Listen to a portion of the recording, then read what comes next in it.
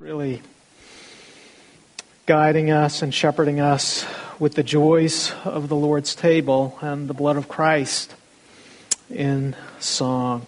So we appreciate that. And you men certainly ministered to me, and that's a blessing and certainly a help before we come to God's Word. Quick plug for this evening, brothers and sisters, we're restarting Cornerstone again. And at 4 o'clock, we'll have the opportunity to gather via Zoom, and there's a link that you should be able to get access to. And I think every time we get a chance to get together is a special occasion, but we'll have a chance for Pastor George Lawson from Baltimore and Pastor Carrie Hardy as well are going to be joining us for just a real brief discussion about how Christ redeems the workplace, how He redeems our work life, how our careers are mission fields, and the Lord uses it to sanctify us, and He has set apart every place we go. You don't need to be a pastor. Each one of us has a mission field, and it's the place where God has ordained before the foundation of time for a period of time that you will work so that the bright light of the gospel can go out. And so we'll have that time to join with those two men and be encouraged by them. Well, this morning we get a chance to celebrate, in addition to hearing the word of the Lord's table. And connected to the Lord's table, hopefully, as we'll see this morning, is also baptism. And Danny did a fine introduction this morning about those. But to bring it close to home, you know, as I think about these things, I think about the Chin household. And one of the gifts that God has graciously given our family, and that helps us each and every day, is our family mealtime. And I know we all struggle with meal times.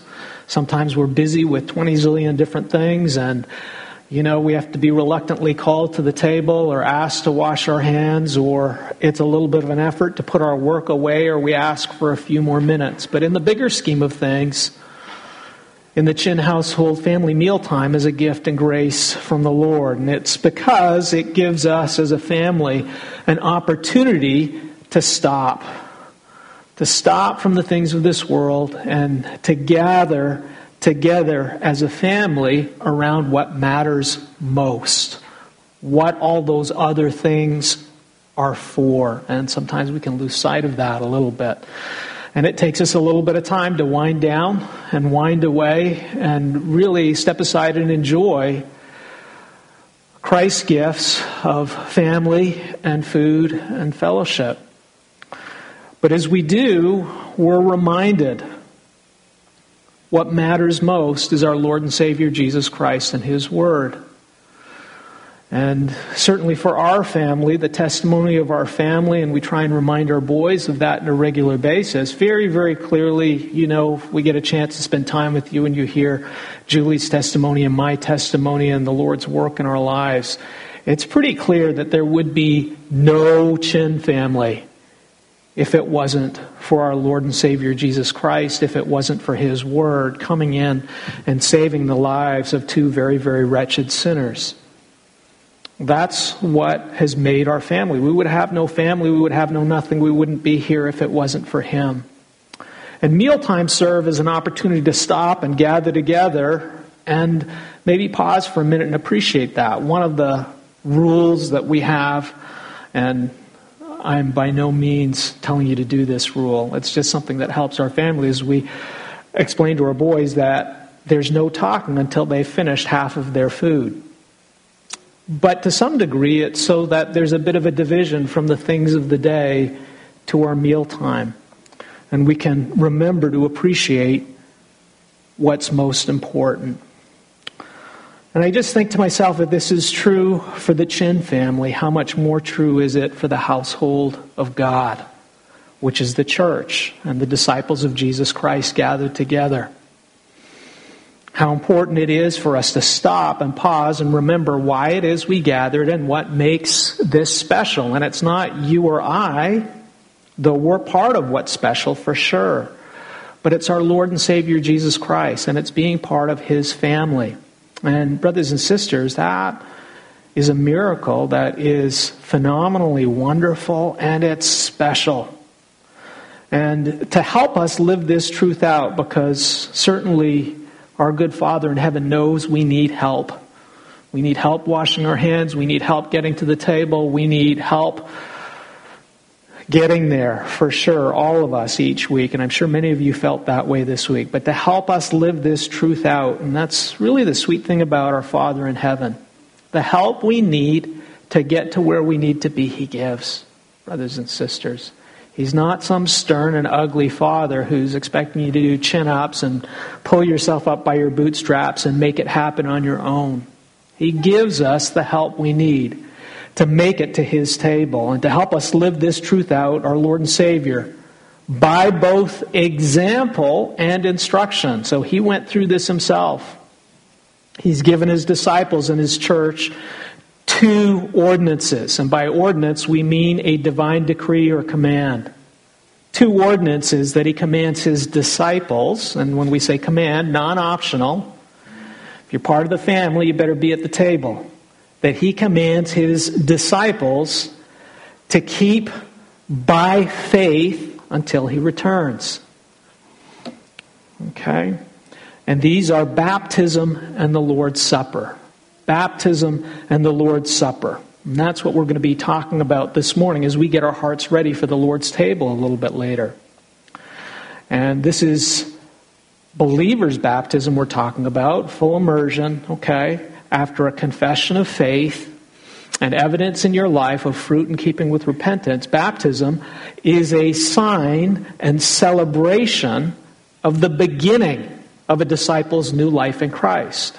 Baptism, it's a little bit like your wedding. It's the formal ceremony and the public coming out to show the beginning of a disciple's new life in Christ.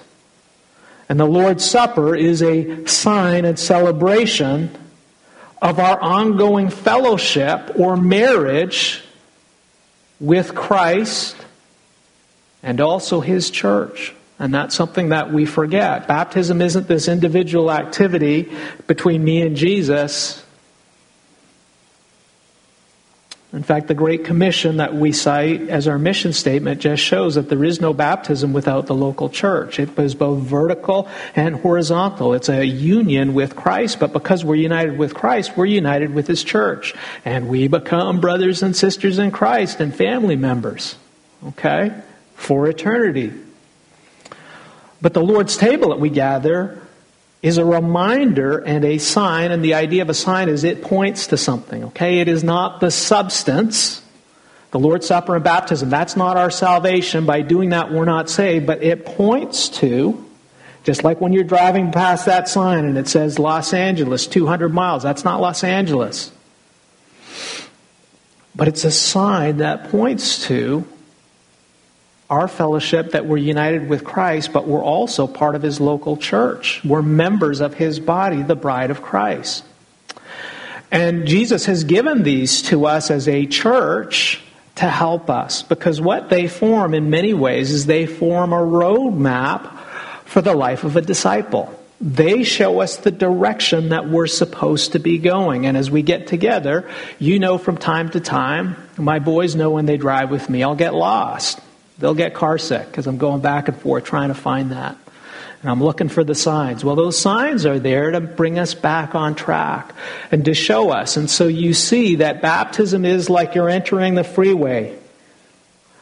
The Lord's Supper, regular basis repeated, showing you you're on the right track, you're on the right track, you're on the right track. But where's the end destination? We forget there's an end destination.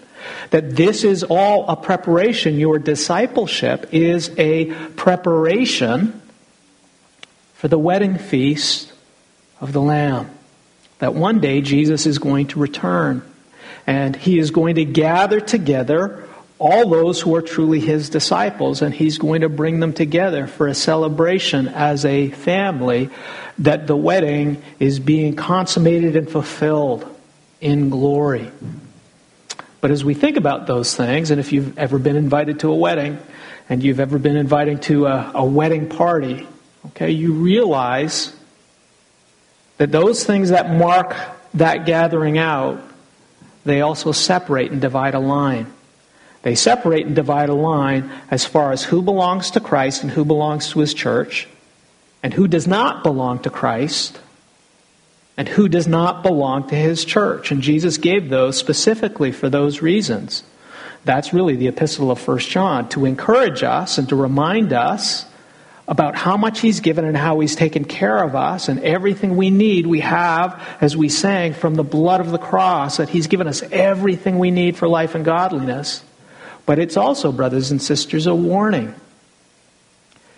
You get off the freeway, you end up on the side of the road, or you end up in a ditch, and you end up far from where the Lord is taking us. And this morning, what I'd like us to do is to look, and it's going to be a little bit different than what I promised. We said before Luke, but we're actually going to go a little bit further. We're going to go to the book of Acts. And I want us to go to the book of Acts, specifically Acts 2, to hear what God has to say about baptism and the Lord's Supper, specifically their role in the church. Their role in the church. Now, at other times we've gotten together and discussed the details of the bread and the cup and the immersion water and what these things stand for. Our focus today is really a bigger picture, a much bigger picture, to see where does the Lord's Supper and baptism, where do they fit in the life of the disciple and the life of the church? And as we come to God's Word and we hear what it has to say about this,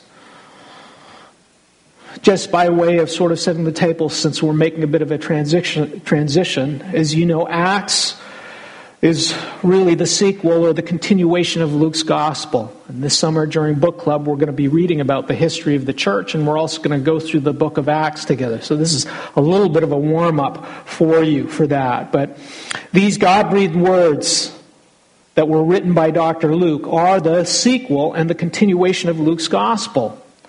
And in the book of Acts, these God-breathed words describe for us the historic fulfillment and spread of the gospel. How? By a great missions program? By a great children's program? No, it's by the work of the Holy Spirit working through the gospel and working through disciples, and ultimately working through the local church, the first New Covenant church starting in Jerusalem. And as we look at Acts chapter 1 and 2, God shows us his creation of the New Covenant church, or ecclesia, or the people of God. And it begins not with the words or acts or program of men. It does not begin with a fundraiser or a building fund. Like Genesis, it begins with the words of God. And very specifically, the words and command that the crucified and resurrected Jesus gives to his disciples and his apostles. I don't think it's by accident that Luke crafted it that way, similarly to the Gospel of John. And he gives this command to his disciples and his apostles just prior to his ascension into heaven to the right hand of the Father. If you have your Bibles, have a look at Acts chapter 1 and go to verse 4.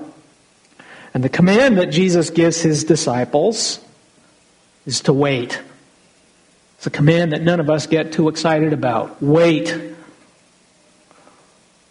it's interesting to see how God works in men and women who are willing to wait for his Spirit to lead and to work. And it's no surprise that after Jesus' command, shortly after, the disciples devote themselves to prayer. Anyways, verse 4, Jesus commands them to wait in Jerusalem for what? For the promise of the Father. Why? If you drop down to verse 8. But you will receive power when the Holy Spirit has come upon you. And you will be my witnesses in Jerusalem and in all Judea and Samaria and to the end of the earth. Hopefully this should be familiar with us because this is a verse we use frequently for our church planting vision. Well, as we drop down to Acts chapter 2, Luke describes the fulfillment of the Father's promise, and he describes the fulfillment of Jesus' words. God always keeps His promises in His time and in His way, if we are willing to wait for it. And shortly after Jesus' ascension, as the apostles by faith obey Christ's command, and it's interesting how the Lord works. His promises work in and through men who faithfully keep, by faith, His commands. That means if we're not obeying God's commands, highly unlikely, okay? But as they obey Christ's commands, as they gather together, as they wait and pray in Jerusalem during the Feast of Pentecost, and that's around 50 days after the Passover feast and around 50 days after Jesus was crucified and rose from the grave, so it's not that long after. It's at this time, and you're familiar with this, very suddenly, very dramatically, and very visibly, the Holy Spirit descends from heaven with the sound of a mighty rushing wind and tongues of fire. And the Holy Spirit fills not only the apostles, but the entire house that they are in. And the apostles, filled with the Holy Spirit, supernaturally begin to proclaim the mighty works of God, and that's probably a reference to the resurrection of Jesus. They supernaturally begin proclaiming the mighty works of God in different languages. This is something that many of you, I'm sure, are very familiar with. And it's worth noting that Acts 2 is very clearly a narrative account. It's describing the one-time historic event and fulfillment of the new covenant in the creation of God's new covenant church. So very clearly, this is not a prescription for believers to speak in tongues. Okay? Are any of you apostles here? Neither am I. Okay? And so we can step back with a sigh of relief, and if you don't speak in tongues, that's okay. It doesn't mean you're not saved or beloved by the Lord. One-time event, descriptive, not prescriptive. But as we look at this, it is the Holy Spirit who is fulfilling God's Word. And it's the Holy Spirit who leads to the birth of the New Covenant Church in Jerusalem. And how does He do this? And how does the Holy Spirit accomplish and fulfill the Word of the Lord? How is the gospel spread?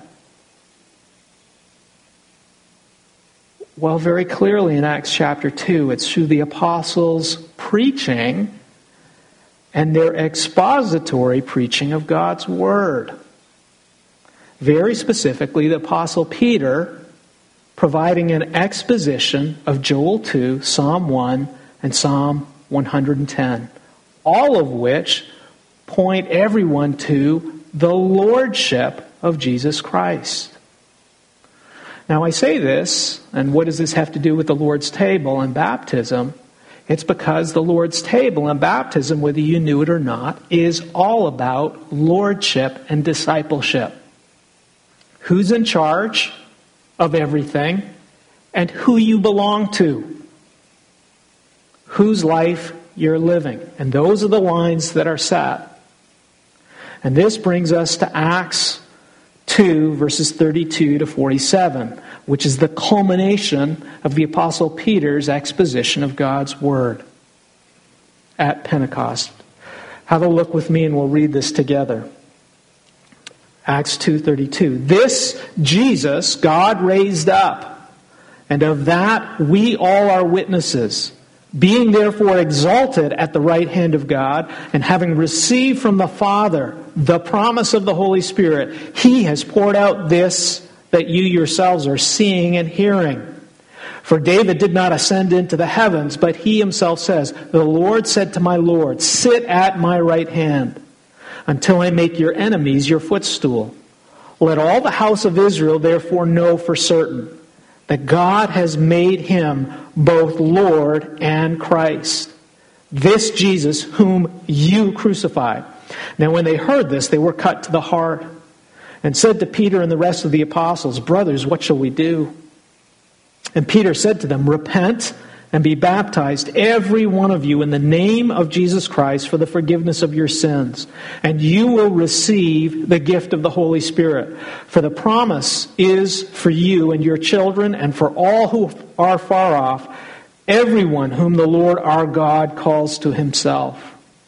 And with many other words he bore witness and continued to exhort them, saying, "Save yourselves from this crooked generation." So those who received his word were baptized, and there were added that day about 3,000 souls. And they devoted themselves to the apostles' teaching and the fellowship, to the breaking of bread and the prayers. And awe came upon every soul, and many wonders and signs were being done through the apostles. And all who believed were together and had all things in common. And they were selling their possessions and belongings and distributing the proceeds to all as any had need. And day by day, attending the temple together and breaking bread in their homes, they received their food with glad and generous hearts, praising God and having favor with all the people. And the Lord added to their number day by day those who were being saved. This is the word of the Lord. Well, as you go from Acts 1 to the end of Acts 2, which we just finished reading, it begins with Jesus' command, and it ends with baptism and the breaking of bread by Jesus' disciples. And the implication, which is pretty clear, is that those who are saved, those who God has called, are the ones who God is adding to the church. So it ties it together with church membership. Why else do you keep numbers? They're connected. And last week, we were reminded by Richard Dawkins and that guy Jeff that according to the world, what differentiates a life and an organization, what makes something or someone special, is an originality, a creativity, and an authenticity that is created and sustained by tremendous energy and hard work. And that, brothers and sisters, you know, is the mantra of Silicon Valley, and it's the mantra of many ministries and many churches. But brothers and sisters, what we just read, the testimony of God's Word in Acts, very clearly, just as in Genesis, is that what makes a church and what makes a disciple and what makes a life special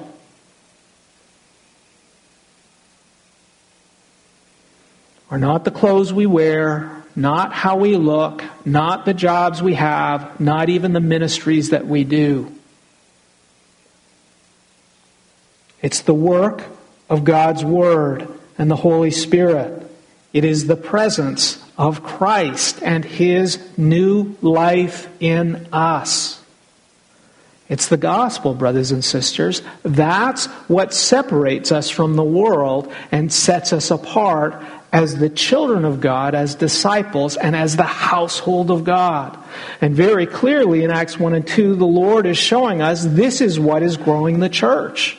It's sinners being saved by the power of the Holy Spirit and the preaching of God's Word. That is God's blueprint for growing the church. A growth, brothers and sisters, that is sustained by the death and resurrection and the work of the Holy Spirit in our lives. That's why we gather, brothers and sisters. And that is what baptism and the Lord's Supper are there to remind us of and to bring us back to. And this brings us to our first point for this morning. Baptism and the Lord's Supper, confess who Jesus is and what He has done according to God's Word. Baptism and the Lord's Supper confess who Jesus is and what He has done according to God's Word. Brothers and sisters, this is something we can easily forget, myself included. Julie will tell you, my life can be so busy with ministry and counseling and all the things that are out there. And you get extended and you get dry and you forget, what is it? Who Jesus is and what has Christ done? And those are the things, brothers and sisters, that give us hope and joy and remind us what it is all about.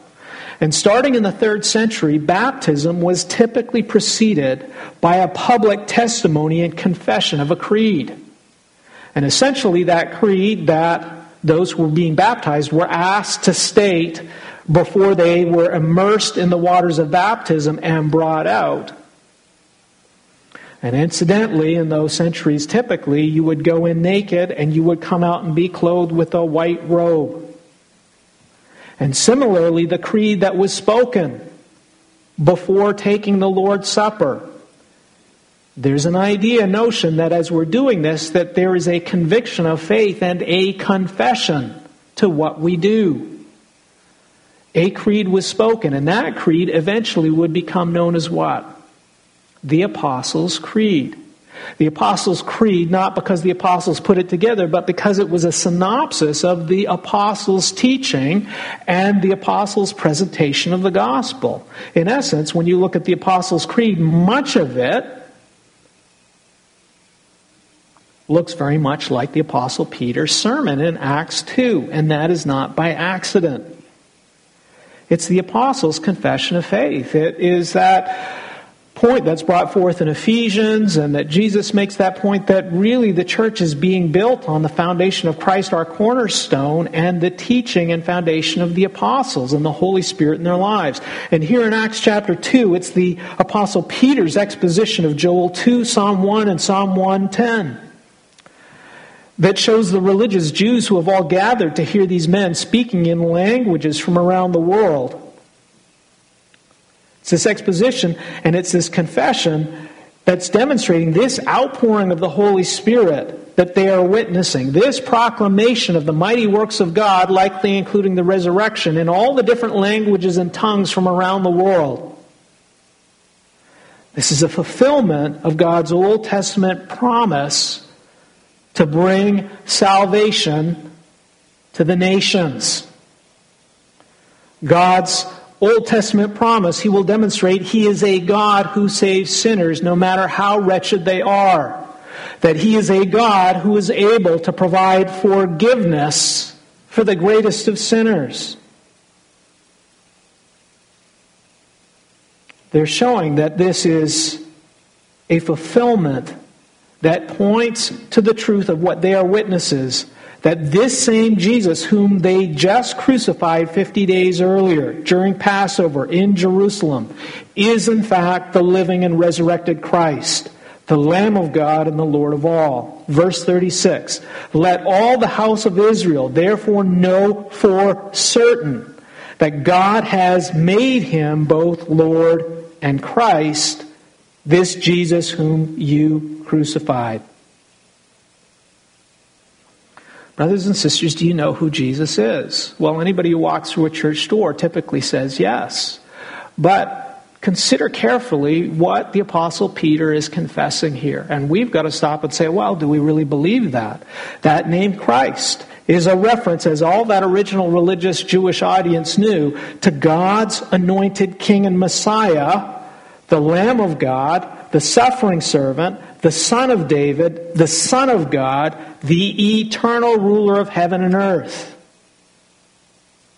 And the reference to the name Lord refers to the only one in whose name there is the forgiveness of sins, salvation, and new life. It's one of the reasons why the religious Jews wanted to stone and kill Jesus when He offered the forgiveness of sins. And that name Lord is the one to whom every knee must bow, every tongue must confess, and all worship and servitude of a person's entire life is to be given. And the religious Jews would know that from the Shema. Hear, O Israel, the Lord your God is one. You shall love the Lord your God with all your heart and all your mind and all your soul. All your muchness is one of the translations in the Hebrew. It means all your property, all your belongings, everything that you have, it all belongs to Him if you profess Him as Lord. Do you believe it? Do you live it?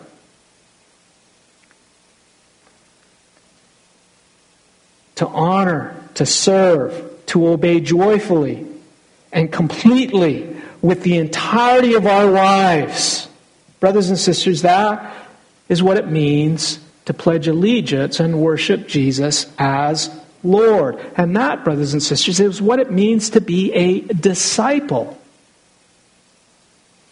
A disciple by faith of Jesus Christ. And that is exactly what both baptism and the Lord's Supper point to. Baptism, as you confess and come forward, and someone from the church takes you and immerses you in water and brings you out and baptizes you in the name of the Father, Son, and Holy Spirit. It's a demonstration. You no longer belong to yourself. You have been killed. You have a new life that God has given you, and that new life in its entirety, everything about it, it belongs to God.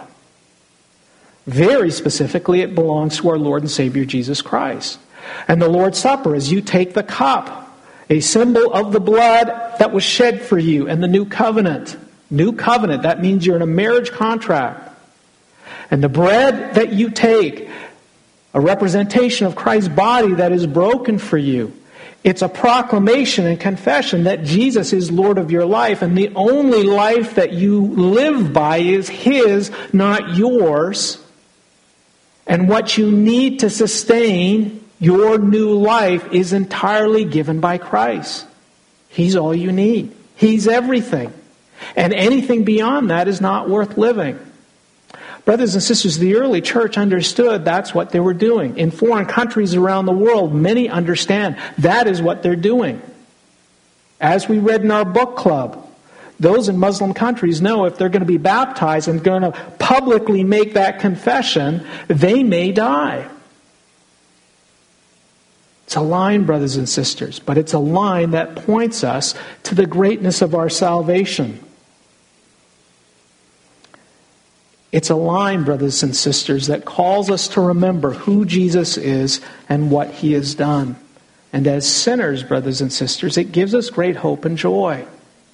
Because it shows us that Christ, through His death and resurrection, has given us a completely new life to live.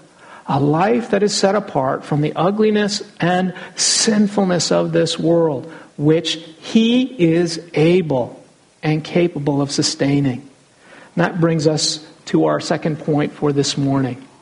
Baptism and the Lord's Supper confess our deep need for the gospel of Jesus Christ. Baptism and the Lord's Supper confess our desperate and deep need for the gospel of Jesus Christ.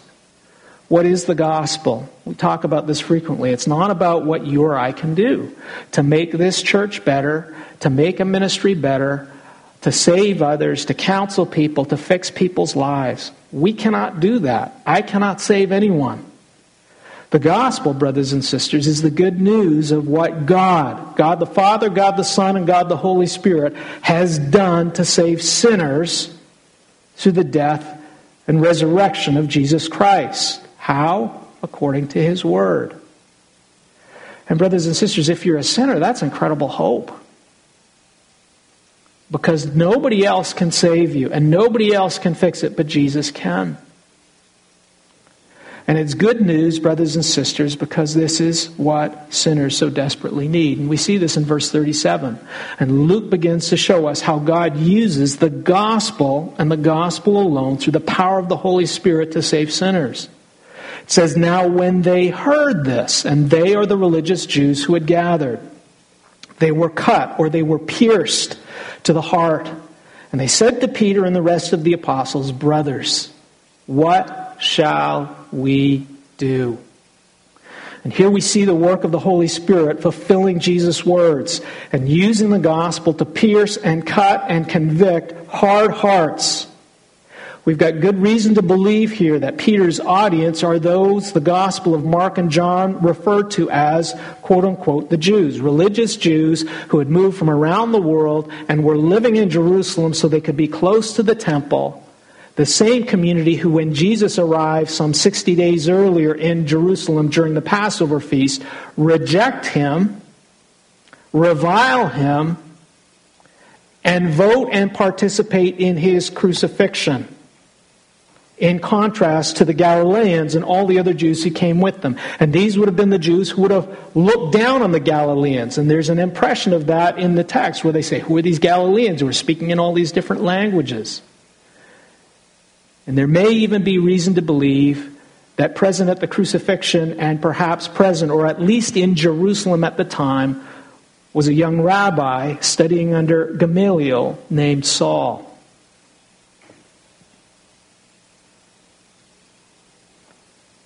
How hard does your heart have to be to see the miracles of Jesus, to hear his preaching and teaching, and ultimately vote and cheer for his crucifixion? And I believe Peter makes that point. Acts 2:22. Have a look at verse 22. He says, "Men of Israel, hear these words. Jesus of Nazareth, a man attested to you by God with mighty works and wonders and signs that God did through him in your midst, as you yourselves know." So they were witnesses. This Jesus, delivered up according to the definite plan and foreknowledge of God, you crucified and killed by the hands of lawless men. Brothers and sisters, there's few greater testimonies of what a hard and prideful and murderous and blind heart looks like, that is hostile to the word and work of God.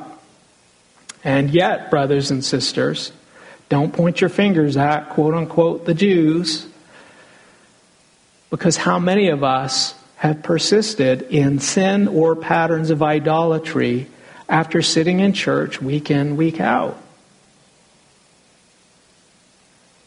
It's a testimony, brothers and sisters, of the magnitude of our sin and our ensnarement and the hardness of our heart.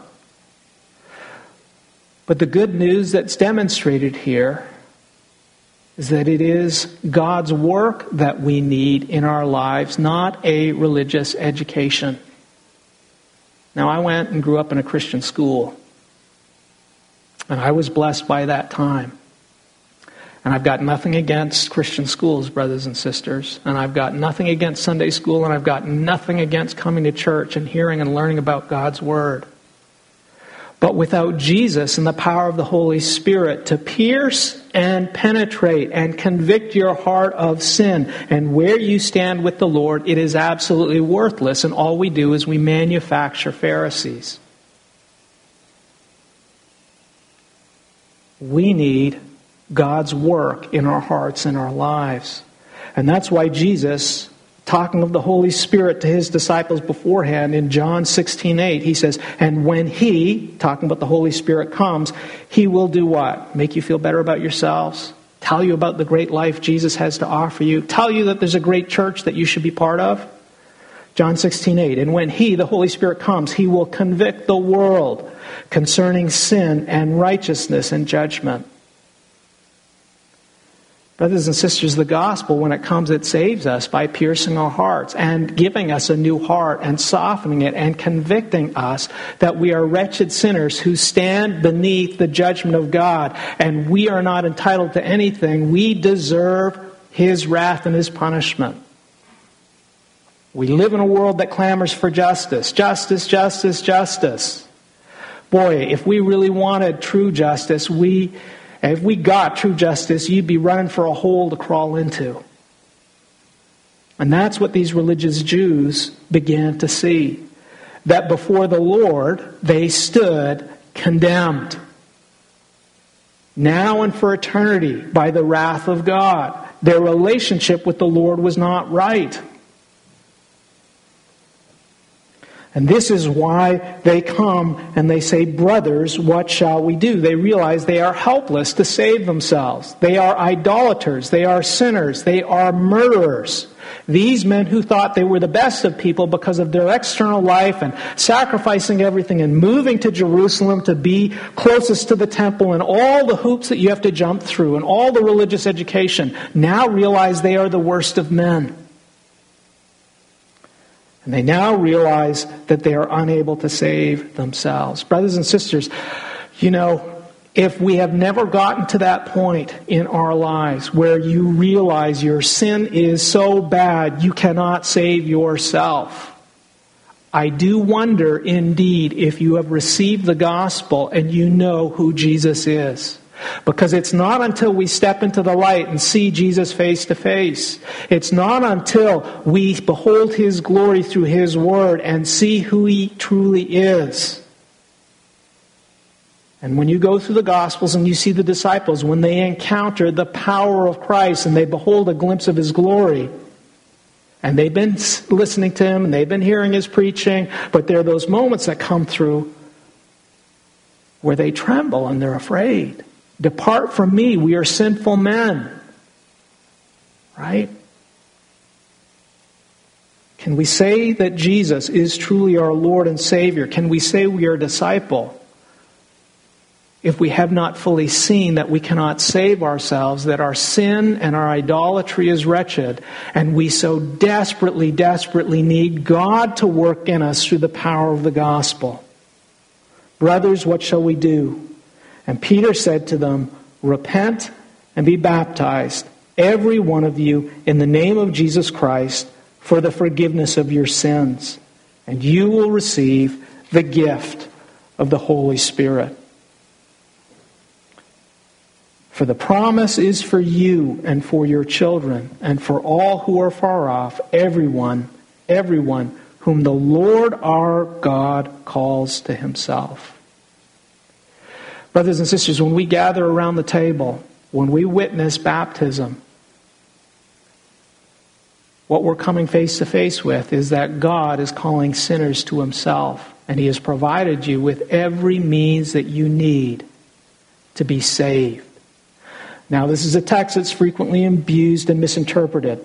And some people go to this text claiming that this shows that baptism is the basis of your salvation. And on another occasion, we'll deal with this in depth. But very clearly, Peter is not saying here that your salvation or your sanctification is the result of an act of repentance or baptism or even making a decision for Christ. That's not what he's saying. It goes against the context. It goes against the authorial intent. It goes against the gospel. And it also goes against Peter's words in 1 Peter 3:21, where he says, baptism, which corresponds to this, now saves you not as a removal of dirt from the body, not by your act, but as an appeal to God for a good conscience through the resurrection of Jesus Christ. And he's pointing to the reality that baptism is really a cry for help. It's going to the Lord. It's saying, Lord, I can't save myself. You have to save me. And as you look at both baptism and the Lord's Supper, they center around the death and resurrection of Jesus Christ. And they demonstrate that the Lord is going to come and it's going to be His work in our lives. And that idea of being buried is that the Lord must kill you. That your life needs to be united with the death of Christ. And your old life of sin and the old life of the world, that must be done away with a little? No, completely. And that you must be raised by God in Christ to a completely new life that belongs to Jesus. And that as you gather around the table, this new life is sustained not by the things of this world, your career, your education, the church you go to. It's sustained by the life of Christ. His blood and His body. It's what we sang earlier. All I have is Christ. Everything in this world took me down. Now I want you to notice this. Brothers and sisters, we cannot kill sin in our lives ourselves. Have you tried it? I have. And I failed miserably. You can't do it. You're not big enough. If we're going to be free to live with Christ, we need the Lord to kill us. And we need the Lord to do so by uniting our lives with Christ and to His death, so that we can live anew with Him. And yet, brothers and sisters, that death that the Lord brings, we run from, do we not? There are a number of folks who, they've got new children, new babies. Nothing brings together the reality of what it means to die a million deaths and to have a new baby in the home and have to change diapers and wipe away poo and take care of sick kids in the middle of the night. All those things that you used to live for before. Great meals, great restaurants, great movies, time with your spouse, all of those things, they're gone. You died to that world, right?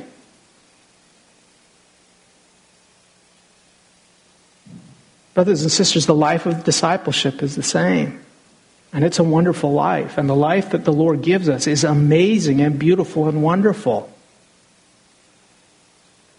And sometimes we fail to see that the suffering that comes in our lives as we follow Jesus is actually His gift. And the ways in which He brings trouble and difficulties into our lives and breaks our hearts is a gift so that we can be free of the things that have a hold on us, so that we can enjoy the great prize of all, the life and the love and the lordship of Jesus Christ. That's what we celebrate in baptism and the Lord's Supper. And that brings us to our final point for this morning, brothers and sisters. Baptism and the Lord's Supper are a participation and celebration by faith in the life of Christ, in the work of Christ by His disciples. It's just a long way of saying that what it is, really, it's a sign, it's a celebration. We gather together and celebrate that we have a new life to live. And that life is not ours, it's Christ. And God has made that possible. He's set us free. He's brought us to the place of repentance. He's brought us to the place, and that idea of repentance for the forgiveness of sins and baptism, it means He's destroyed that old life. And He's fed us and equipped us for this new life. And the new life we live, I have been crucified with Christ. It is not I who live, but the life I live by faith in Christ, the one who loved me and gave His life for me. Verse 41 shows the outcome of that. It says, so those who received His word, that's faith, those who received His word, saying that this is true.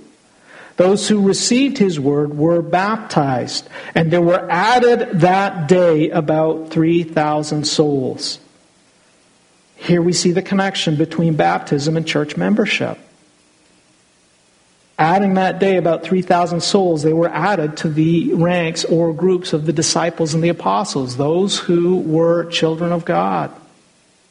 They were separated out of the world. They were separated out of their old religious community. And now they belong to a new ecclesia. An ecclesia where Jesus Christ is Lord. And the life they live and that they share in common is no longer the old life. It is the life of Christ. Acts 2:42. And they devoted themselves, wholeheartedly given themselves over to the apostles' teaching and the fellowship, to the breaking of bread and the prayers. If we ever advertised that, I wonder how much and how many people would flood to our ranks to say, this is our church plan and program, devoting ourselves to the apostles' teaching and the fellowship, to the breaking of bread and the prayers. And that idea of breaking of bread very broadly speaks of communal meals. They would gather together and they would eat together. But part of that communal meal, and at the end of that communal meal, as you go to 1 Corinthians chapter 11 and chapter 10, included very frequently the Lord's Supper. And that term, the breaking of bread, became the term that referred to gathering together for the Lord's Supper. And it's a right response, brothers and sisters, to the hearing and obeying of God's Word. And who was it who participated in this new life? Those who received His word and were baptized. Those who had repented and were baptized for the forgiveness of sins. Those whom the Lord God had added to the number. Verse 41 and also 7. And the Lord added to their number, day by day, those who were being saved. And we get this beautiful picture at the end of Acts of an amazing life and community that gathers together. It's not just pie in the sky and the wedding feast, brothers and sisters. That new life of the Holy Spirit that's set free begins here and now. And all of those things that we read, that they shared everything in common, that they sold their possessions, whoever need had, that they ate together, that they gathered together. All of that, brothers and sisters, is the fruit of the new life of Jesus Christ that they shared. That is what bonded them together. It's the work of gospel in their lives, and it's sharing a life that comes from above. Brothers and sisters, baptism and the Lord's Supper really is a challenge for each one of us to ask ourselves, where do we stand in relation to Jesus? Is He our Lord? Are you indeed a disciple? Have you died to that old life? And is the life you live a life that is from above by the power of the Spirit and entirely given over to Him? And it's God's call and His invitation to each one of you that this is the life He desires you to have. The life of a child of God, the life of a disciple, and the life of a member of His household. Let's close in prayer. Lord Jesus, what a life You've given us. And these reminders that You've given us, Lord, thank You for them. As we prepare our hearts to come to the table, Lord Jesus, would Your gospel do its work in our hearts and lives? Would our hope not be in ourselves but You? Would we indeed be able to sing with sincerity what we sang earlier, that all we have, Lord Jesus, is You? And would Your word and Your Spirit and Your good news be what sets apart this church and this fellowship, Lord Jesus, from the world? And would it be set apart for You so that one day, Lord Jesus, we would celebrate and eat together at the wedding feast of the Lamb? In Your name we pray, amen.